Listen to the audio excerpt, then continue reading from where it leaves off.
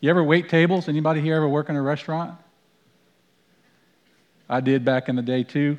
And there's a common, tell me if you've had this recurring nightmare, that the restaurant, every seat in the restaurant's packed with people, hungry people, and you're the only waiter in the whole restaurant or waitress.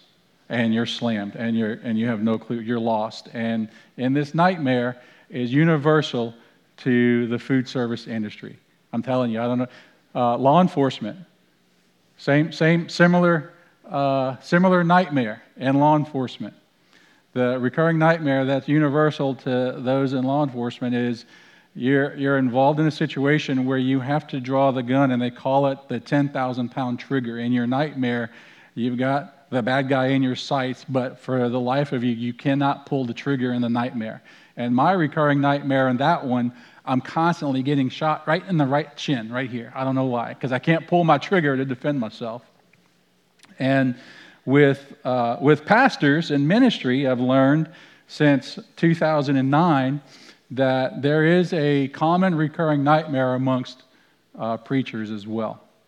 And it's that you're going to be standing up here with a congregation and no message. And it's like, it happens all the time. And I get this dream all the time. Well, my nightmare became reality almost when about this time yesterday, John calls me and says, "Hey." So what did I say? I said, "Hey, how are you?" He said, "Well, that's why I'm calling." He said, "I tested positive for COVID. And I'm hoping you have a sermon in your repertoire that you can fill in tomorrow." I'm like, well, I mean, I have sermons that I've preached, but I'm not ready. There's no way to be ready, because I'm going to give you a little insight into how I prepare for these.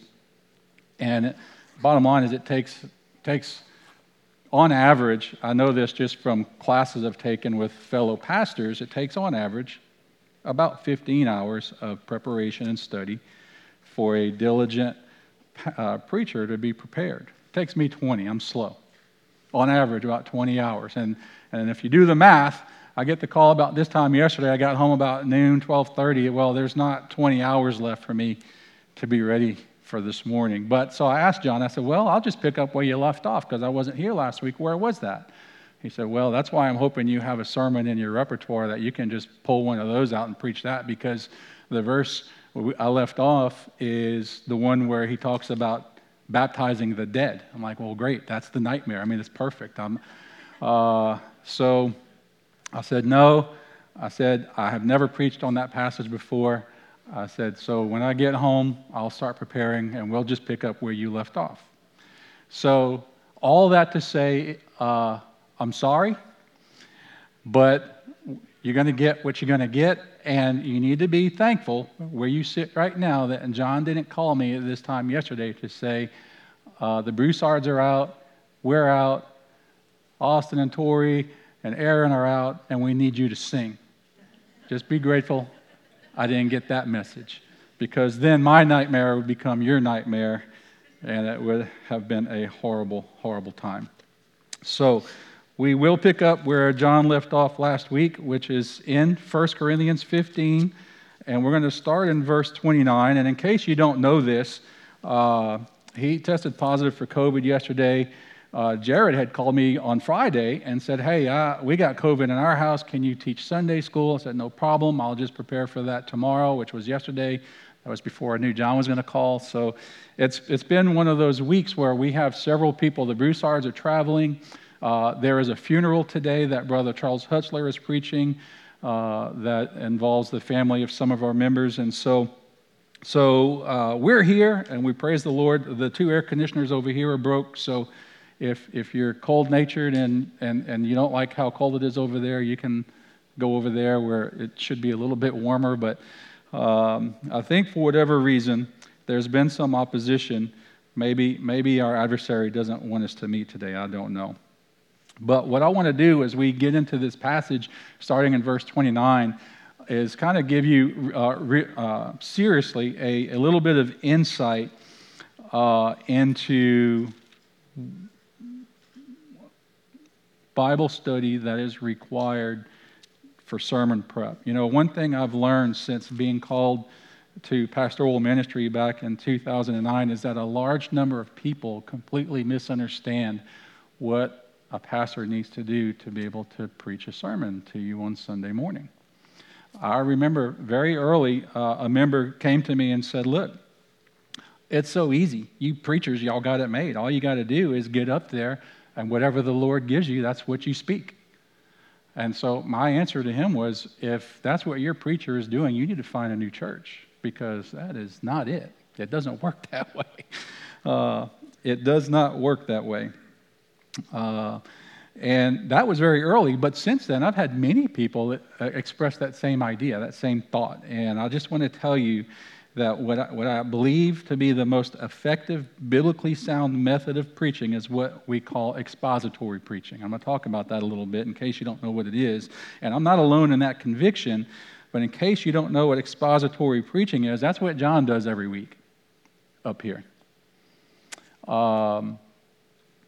Taking us through the book of 1 Corinthians, for example, verse by verse, paragraph by paragraph, thought by thought, precept by precept, and breaking it down so that we can figure out what on earth is it saying, but not only that, how on earth do we put it into practice today?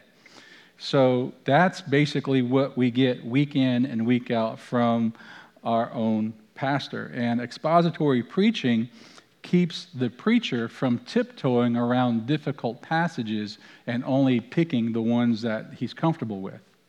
And would you agree, if you've been here through 1 Corinthians, there are some difficult passages, right? And John has taken us right through them. That's one of the benefits of expository preaching. Today's passage is no different, where Paul talks about baptizing for the dead. What on earth is that? And we're going to get to that. But expository preaching does more.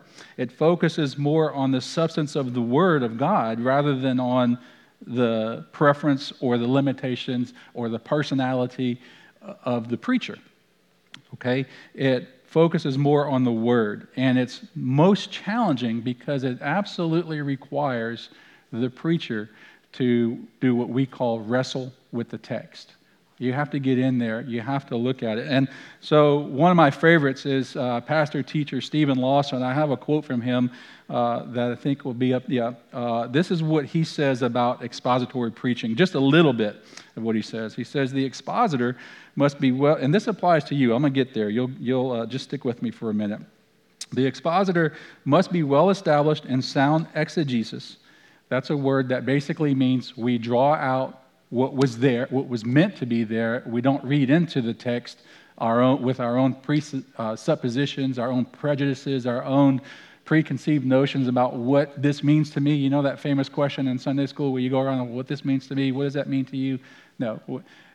Exegesis is drawing out what the original author put in and not adding into it anything. So the expositor must be well established in sound exegesis. He must be aware of the central theme and unfolding argument of the book in which his passage is found. He must detect key words, note the structure of the sentence. He must do word studies in the original languages and parse the verbs. He must recognize figures of speech, historical background, cultural setting. All this and more is involved in being exegetically grounded in the biblical passage. And furthermore, he goes on to say, in order to determine the meaning of the text, which is what we're all here for, the preacher must be well acquainted with the laws of interpretation. This includes knowing the literal, historical, grammatical approach to hermeneutics. What in the world is that? He must know what the rest of the Bible teaches on the subject addressed in his text. He must understand the progressive revelation of Scripture and the unfolding drama of redemption. This requires being able to access the original language in which the passage was written in order to examine the author's intent. And as he said, all this and much more is involved, much, much more. And I only have one problem with that quote from Stephen Lawson, even though I like him a lot. What he said is true not only of the preacher, but of every Bible student. And I'm not saying you have to go to seminary, and I'm not saying you have to have a degree, and I'm not saying you have to have a library of books. to be a disciple, to be a Bible student, but it does require work. In other words, our mission as disciples is not just to read the Bible. If you're reading through the Bible in a year, the mission is to what? It's to read through the Bible in a year. But your mission as a disciple is to study to show thyself approved, and that takes work, and that's why we're called disciples. And so we are called disciples because it requires work and discipline. And so I wanted to share that with you for a couple of reasons. Number one, mainly because I just want to encourage you, exhort you to always, anytime he comes to mind, be in prayer for our pastor. He needs and covets your prayer. He's a man that one day he is going to stand before Jesus and give an account to Jesus for how he loved his sheep, how he fed his sheep, and how he protected his sheep.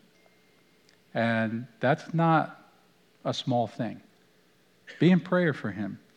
Be in prayer as he prepares for his message to us on Sunday, because even though that's only one part of pastoral ministry, it's not a small part, okay?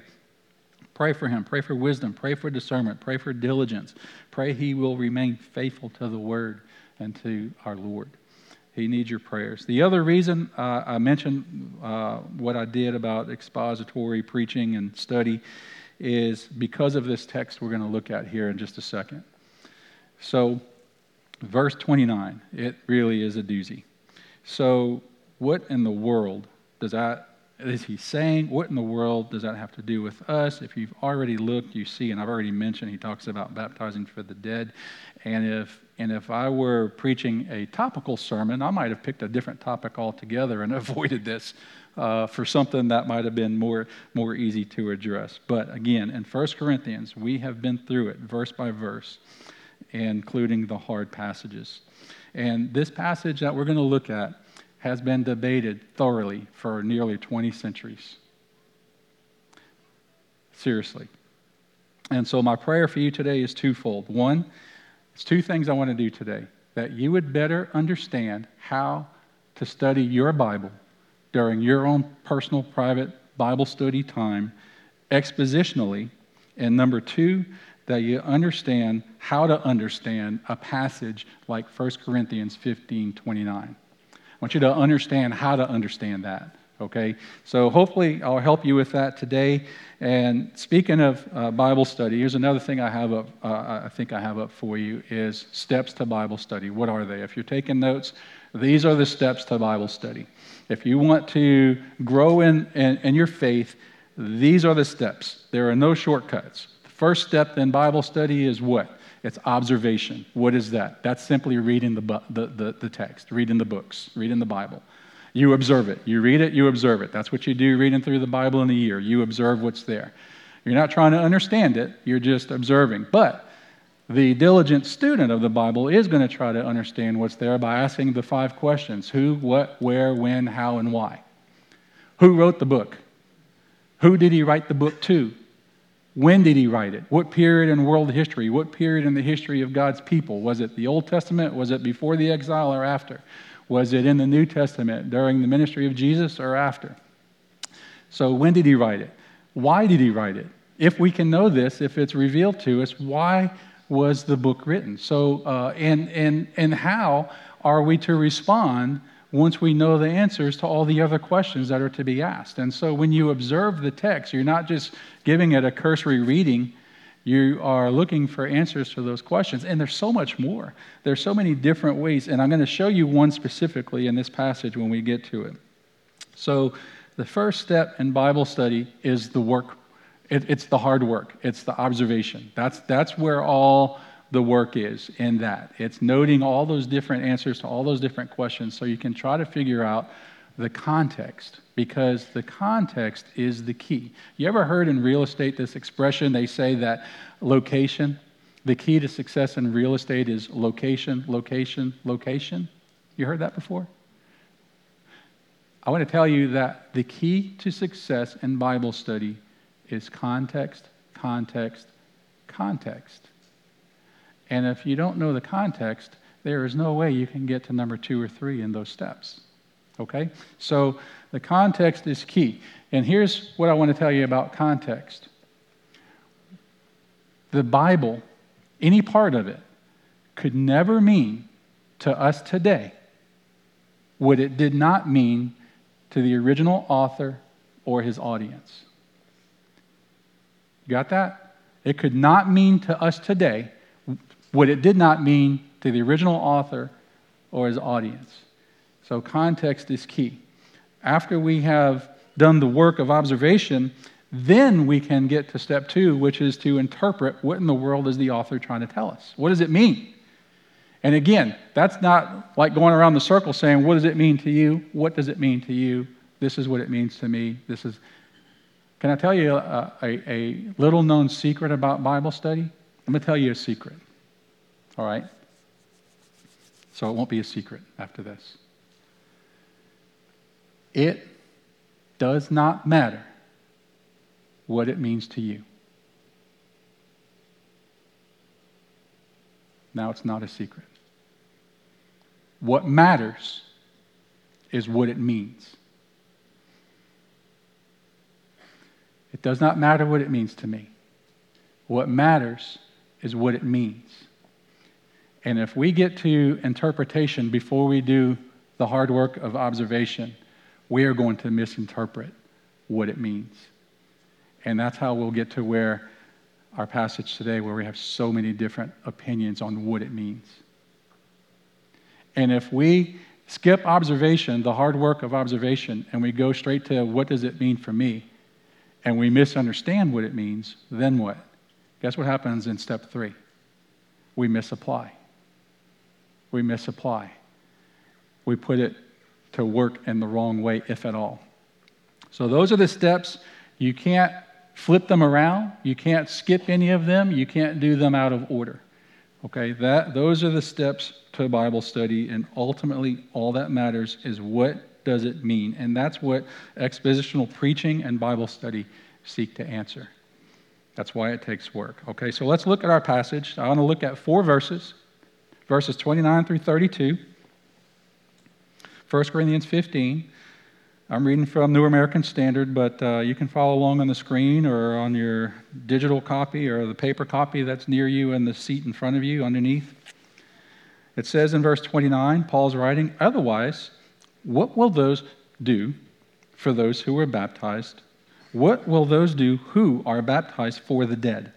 If the dead are not raised at all, why then are they baptized for them?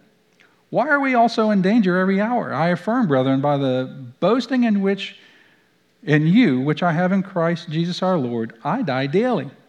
If from human motives I fought with wild beasts at Ephesus, what does it profit me if the dead are not raised? Let us eat and drink, for tomorrow we die."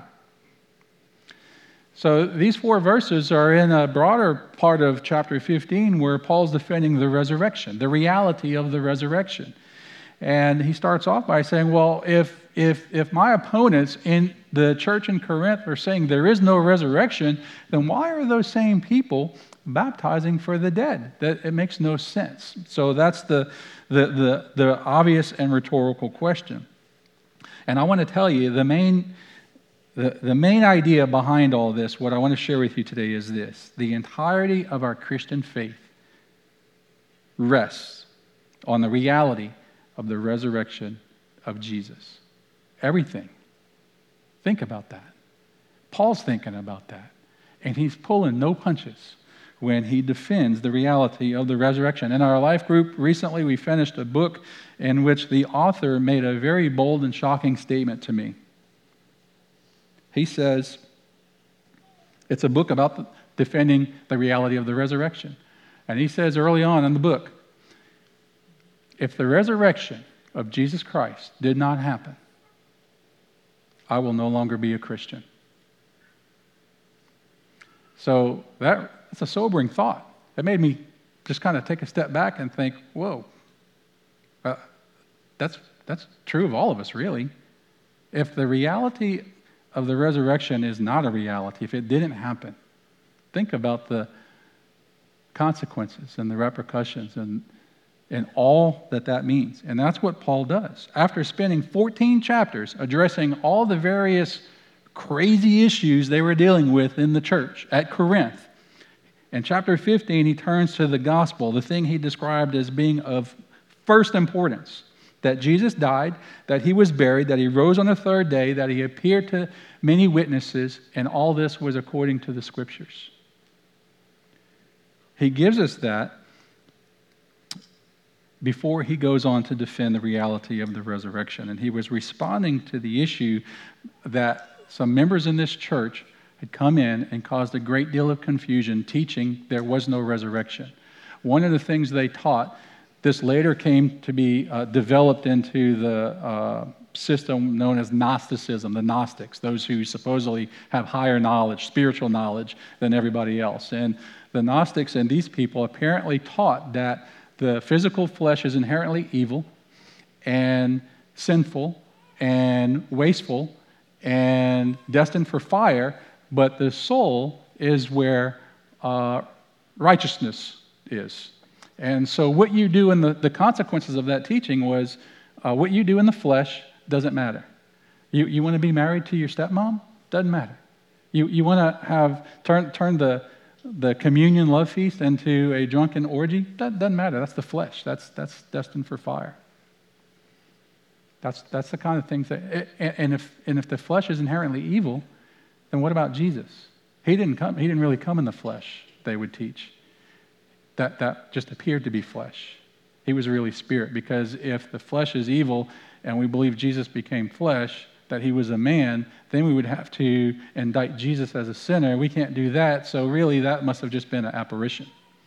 It gets very problematic. So they were causing a great deal of confusion and commotion in the church with this teaching that there was no bodily resurrection. The late pastor, teacher, F.F. Bruce, said this about the Corinthian church. They thought the respectable Greek belief in the immortality of the soul was perfectly adequate, and the resurrection of the body was an embarrassing Jewish handicap. That was their attitude. But as I said, everything hinges on the reality of the resurrection of Jesus. Not just our faith, everything. Think about it. If he wasn't raised, Paul says, you know the gospel. You know how it was delivered to me, then to you, and as a result of it, you've affirmed it and you've been saved by it. How can you be saved by the gospel, which involves the resurrection of Jesus, and now deny there's resurrection? Paul says you can't do that.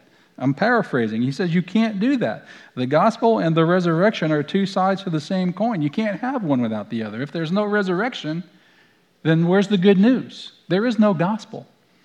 And it works the other way as well. To say there's no resurrection is to deny the gospel, which you have already affirmed, and by which you have been saved. That's insane. And in verse 20, which John looked at last week, Paul says, no, that's not right. He said, don't be foolish.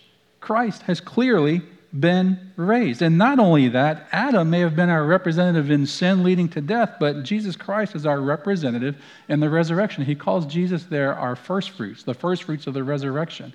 In the Old Testament, when the harvest came in, the very first of the harvest would be brought into the temple and offered up to God as an act of worship. And as a way of saying to God, we trust that as we offer you the first fruits of our harvest, there will be more harvest to come. And so what Paul says here, he says Jesus is our first fruits in the resurrection. And so where he was raised first, we're the rest of that harvest. And if he's not raised, then there will be no harvest. And if there will be no harvest, then what? We're liars? Because when he says we, he's talking about him and the other apostles. We're liars because we've lied about God. We've testified that he raised Jesus from the dead. He says Jesus isn't raised. Jesus isn't God. And we're hopeless. And all of our brothers and sisters who've already passed away in the faith, they're really lost. They've perished. They're in torment right now. And we're still here, and we are most of all men to be pitied. So let's eat, drink, and be merry, for tomorrow we die. There's no hope. There's no point. And he says that's foolishness. And Paul uses several methods and arguments to illustrate and demonstrate the reality of the resurrection. Throughout all his writings, he uses metaphors. Here, he talks about fighting wild beasts. He uses contrast in this chapter. He compares the first Adam to the last Adam. He uses lists. There's 5 parts of the gospel, and in verse 3, there's a list there. He uses lists. He uses repetition, not just Paul, but others. Speaking of repetition, there's a word in chapter 15 that's very interesting. And if I had come to you this morning and prepared a message for you from chapter 15 as a whole, I probably would have gone this route with it.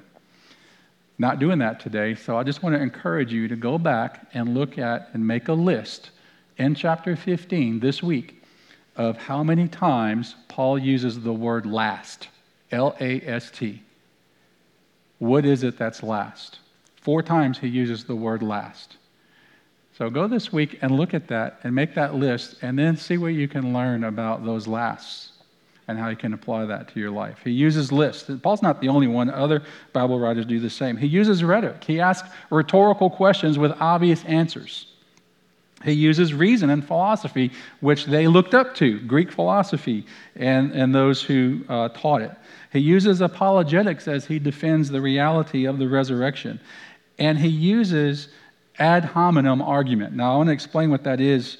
It's basically an argument where someone has an idea, and rather than debate the idea, you argue against the person. That's an ad hominem argument. He uses that here. So rather than debate the issue of baptism over the dead, he says, you're fools. That's what an ad hominem argument is, or an ad hominem debate. It's an attack against the person. He uses that regularly. And I'm going to show you that here in just a second. So verse 29, he says, otherwise, what will those do who are baptized for the dead? If the dead are not raised at all, then why are they baptized for them? He uses ad hominem argument there. He uses rhetoric there. And this is the verse I was referring to earlier when I said theologians have been debating its meaning for almost 20 centuries. One theologian I read yesterday, looking at this, he said there's at least 20 credible explanations for what Paul means in that verse. And I read an ancient theologian from around the 2nd or 3rd century, and he says there's well over 200 credible explanations for what Paul means in that verse 29. Why so many? If everyone in that group is following sound exegetical principles I talked about earlier, why so many? Well, we can't go through all the possible meanings, obviously, so I'm just going to give you the answer. Okay? You good with that? I'm going to just give you the answer. What does Paul mean in verse 29? You ready for the answer? 3 words. We don't know. And why don't we know? Because God hasn't revealed it. This isn't the only place where that's the case, where we don't know. And where God has not seen fit to reveal it, we don't have to go off in these rabbit holes and try to find the answer. We don't know. There's 200 credible ones, but I'll tell you what, even though we don't know what Paul means here specifically, you know what we do know? We know what he didn't mean. There was a practice in the early church, and it actually finds its roots in Judaism and ancient Greek mysticism. And it was this practice of being baptized for the dead. See, in Judaism, a person who was on his or her deathbed but was ceremonially unclean for some reason, and they couldn't go become ceremonially clean because they're literally on the verge of dying, another Jew could vicariously go through the cleansing process on their behalf. So it's not totally foreign to the audience. And in the Greek mysticism, and what devolved into practice in the early church is, you've all been to funerals, I assume, where the casket's on a cart, right? A wheeled cart. And that cart has a drape around it, right? So you don't see the cart, you don't see the wheels. Well, back then, if you were going to go and be baptized for the dead, this is something, some of what would happen. You'd have the casket with the body and the drape on the cart, and you would crawl up under that curtain, and you would lay on that cart concealed by the curtain. And then whoever it is that's doing the baptism for the dead person would ask questions to the dead person. And you, being hidden under the cart, would answer those questions on their behalf. And then would be baptized on their behalf. Now, to me, that's somewhat insane. But that's not even the most insane part of it. Think about the reality if that really is what happens. You have a dead person who died in their sin, who is in torment, and in their torment is in the process of cursing God, weeping and gnashing of teeth and suffering and pain and cursing God for all of eternity. And then, somehow, in the midst of that cursing and suffering, back here in the land of the living, your family member baptizes themselves on your behalf, and you suddenly, mysteriously, spiritually get whisked away from the place of torment into heaven. How ridiculous is that to think that happens? It doesn't happen. And the congregations, the religions, the faiths that practice that type of baptism for the dead, we call them cults. In fact, there's one primary cult, the Mormon religion, that practices baptism for the dead to this very day. And I don't know if you know this or not. That's why they're so interested in genealogy. That's why it was Mormons who created that website that you're probably familiar with called Ancestry.com that just recently sold this week for gobs and gobs of money. That's why, because they baptize that's why they're so into genealogies. Just a little side note, some little trivia for you there. But that practice, Paul says, he says, it's foolish. How do you go from where we were when I left you to that? That's not real. And so what we do know, even though we can't really say, unless you want to chime in with one of the 200 theologians who said this is what Paul means in this passage, what we know he doesn't mean is we should be getting baptized for dead people. And how do we know that? He doesn't say it here, but he uses ad hominem to basically accuse the opponents of going forth with this practice, but we know from other scriptures. We don't really have time to go into them today, but if you're studying the Bible and you want to learn about baptism for the dead, then you can look up all the other places in the Bible that talk about baptism for the dead, and guess what you're going to find? There ain't any. This is it. And so you can look at what the other biblical teachings are on baptism and learn from that what Paul is not teaching is we should be being baptized on behalf of dead people.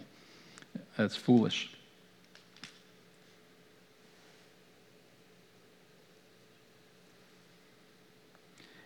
The other thing that we should not do is take a passage like 1 Corinthians 15:29 that has this vagueness to it that is not specific, and then take it and use it to develop an essential church doctrine that we now put into practice in our congregations. You don't do that. That's not sound Bible study. It's not the result of sound Bible study. So when we don't know, in this case we don't know, we don't make it into a primary doctrine or practice or function in the church. Okay?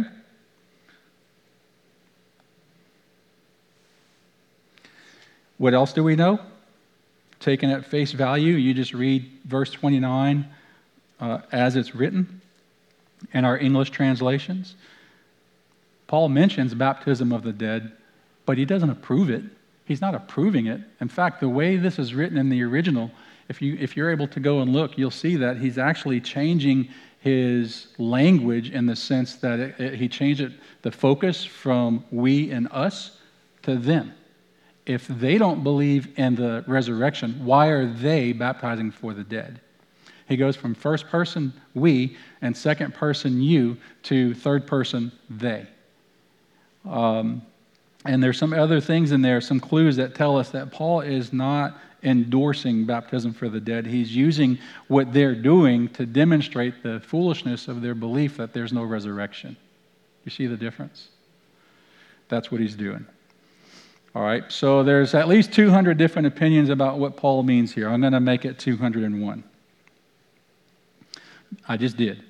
He's arguing in third person against them. He's using an ad hominem argument against the person or people doing this practice rather than against the idea. Rather than spend time to develop an argument against baptism for the dead, he goes at the person and says, no. That's what he's doing. Okay? That's my idea, my explanation for what I think is happening here. But I could be wrong. You have to be like the Bereans and do your own observation and determine whether or not what you're hearing is true and consistent with the Word or not. So even though I could be wrong, I do know this. We are not called in this passage to engage in baptism for the dead. Okay? So, where does that leave us? Two things. I want to leave you with two things. One is practical. One is theological. All right? Theology is not just for seminary students. It's for Bible students. So one practical, one theological. And practically speaking, when it comes to Bible study, you must study to show thyself approved. Now, when Paul wrote those words to his protege, Pastor Timothy, he was writing in the context of pastors. But I want to tell you that is applicable in the broader sense to all Bible students just the same, just like the Bereans. The Bereans could not go and study the scriptures themselves to see if what Paul was preaching was true or not if they didn't do their own work. So they weren't pastors, they were the congregation. So study to show thyself approved. Again, it's why we're called disciples. If you're unable, after you have read a passage of Scripture like this, and you're unable to make sense, phone a friend. I, for one, love those kind of discussions. I encourage you not to use Bible commentaries. Don't use Google. Don't use Wikipedia, at least not up front. I would encourage you, as you study to show your own self approved, that you do this. You read your passage without trying to understand it. You're just observing at the surface what's there. And the Bible, like my old mentor used to say, is like an onion. The more you read it, you peel away those layers, and eventually you get to the sweet, juicy center of that thing, and you see things you have never seen before. That happens all the time. So you read it the first time without trying to understand it. Go back and read it again, and then slow down and start looking for clues. Who is he writing to? Why was he writing it? Who wrote it? When did he write it? How am I to respond to this? How did they respond to this? And you go on. What list? Who's being named as parties in this, as people in this story? Who's in the story being talked about? And what words are being repeated? I mentioned in this case, look at the word last. The word last is repeated 4 times. That's a clue. When you're studying the Bible, words that are repeated are a clue, okay? So you do that. You read it, then you pray. Holy Spirit, I need your help. You're the teacher. I need you to teach me. And guess what? He'll answer that prayer. Then you read it again. Then you start to try to interpret. And then, after you've done that, then, if you're still not sure, or if you come up with an idea, then compare what you have come up with to other commentaries or your study Bible or whatever the case might be. Okay? So you use them, but not as a crutch. Ultimately, you can phone a friend. As I said, I love those phone calls and those type conversations. And I know I've oversimplified it a bit, but my point is, don't jump straight to interpretation. Don't use commentaries as a crutch. Allow the Holy Spirit to do His work in your life, and you will be richly rewarded for it. Trust me. The other thing I wanted to leave with you, theologically speaking, Our entire faith and hope lies on the reality of the resurrection of Jesus Christ. Nothing else matters.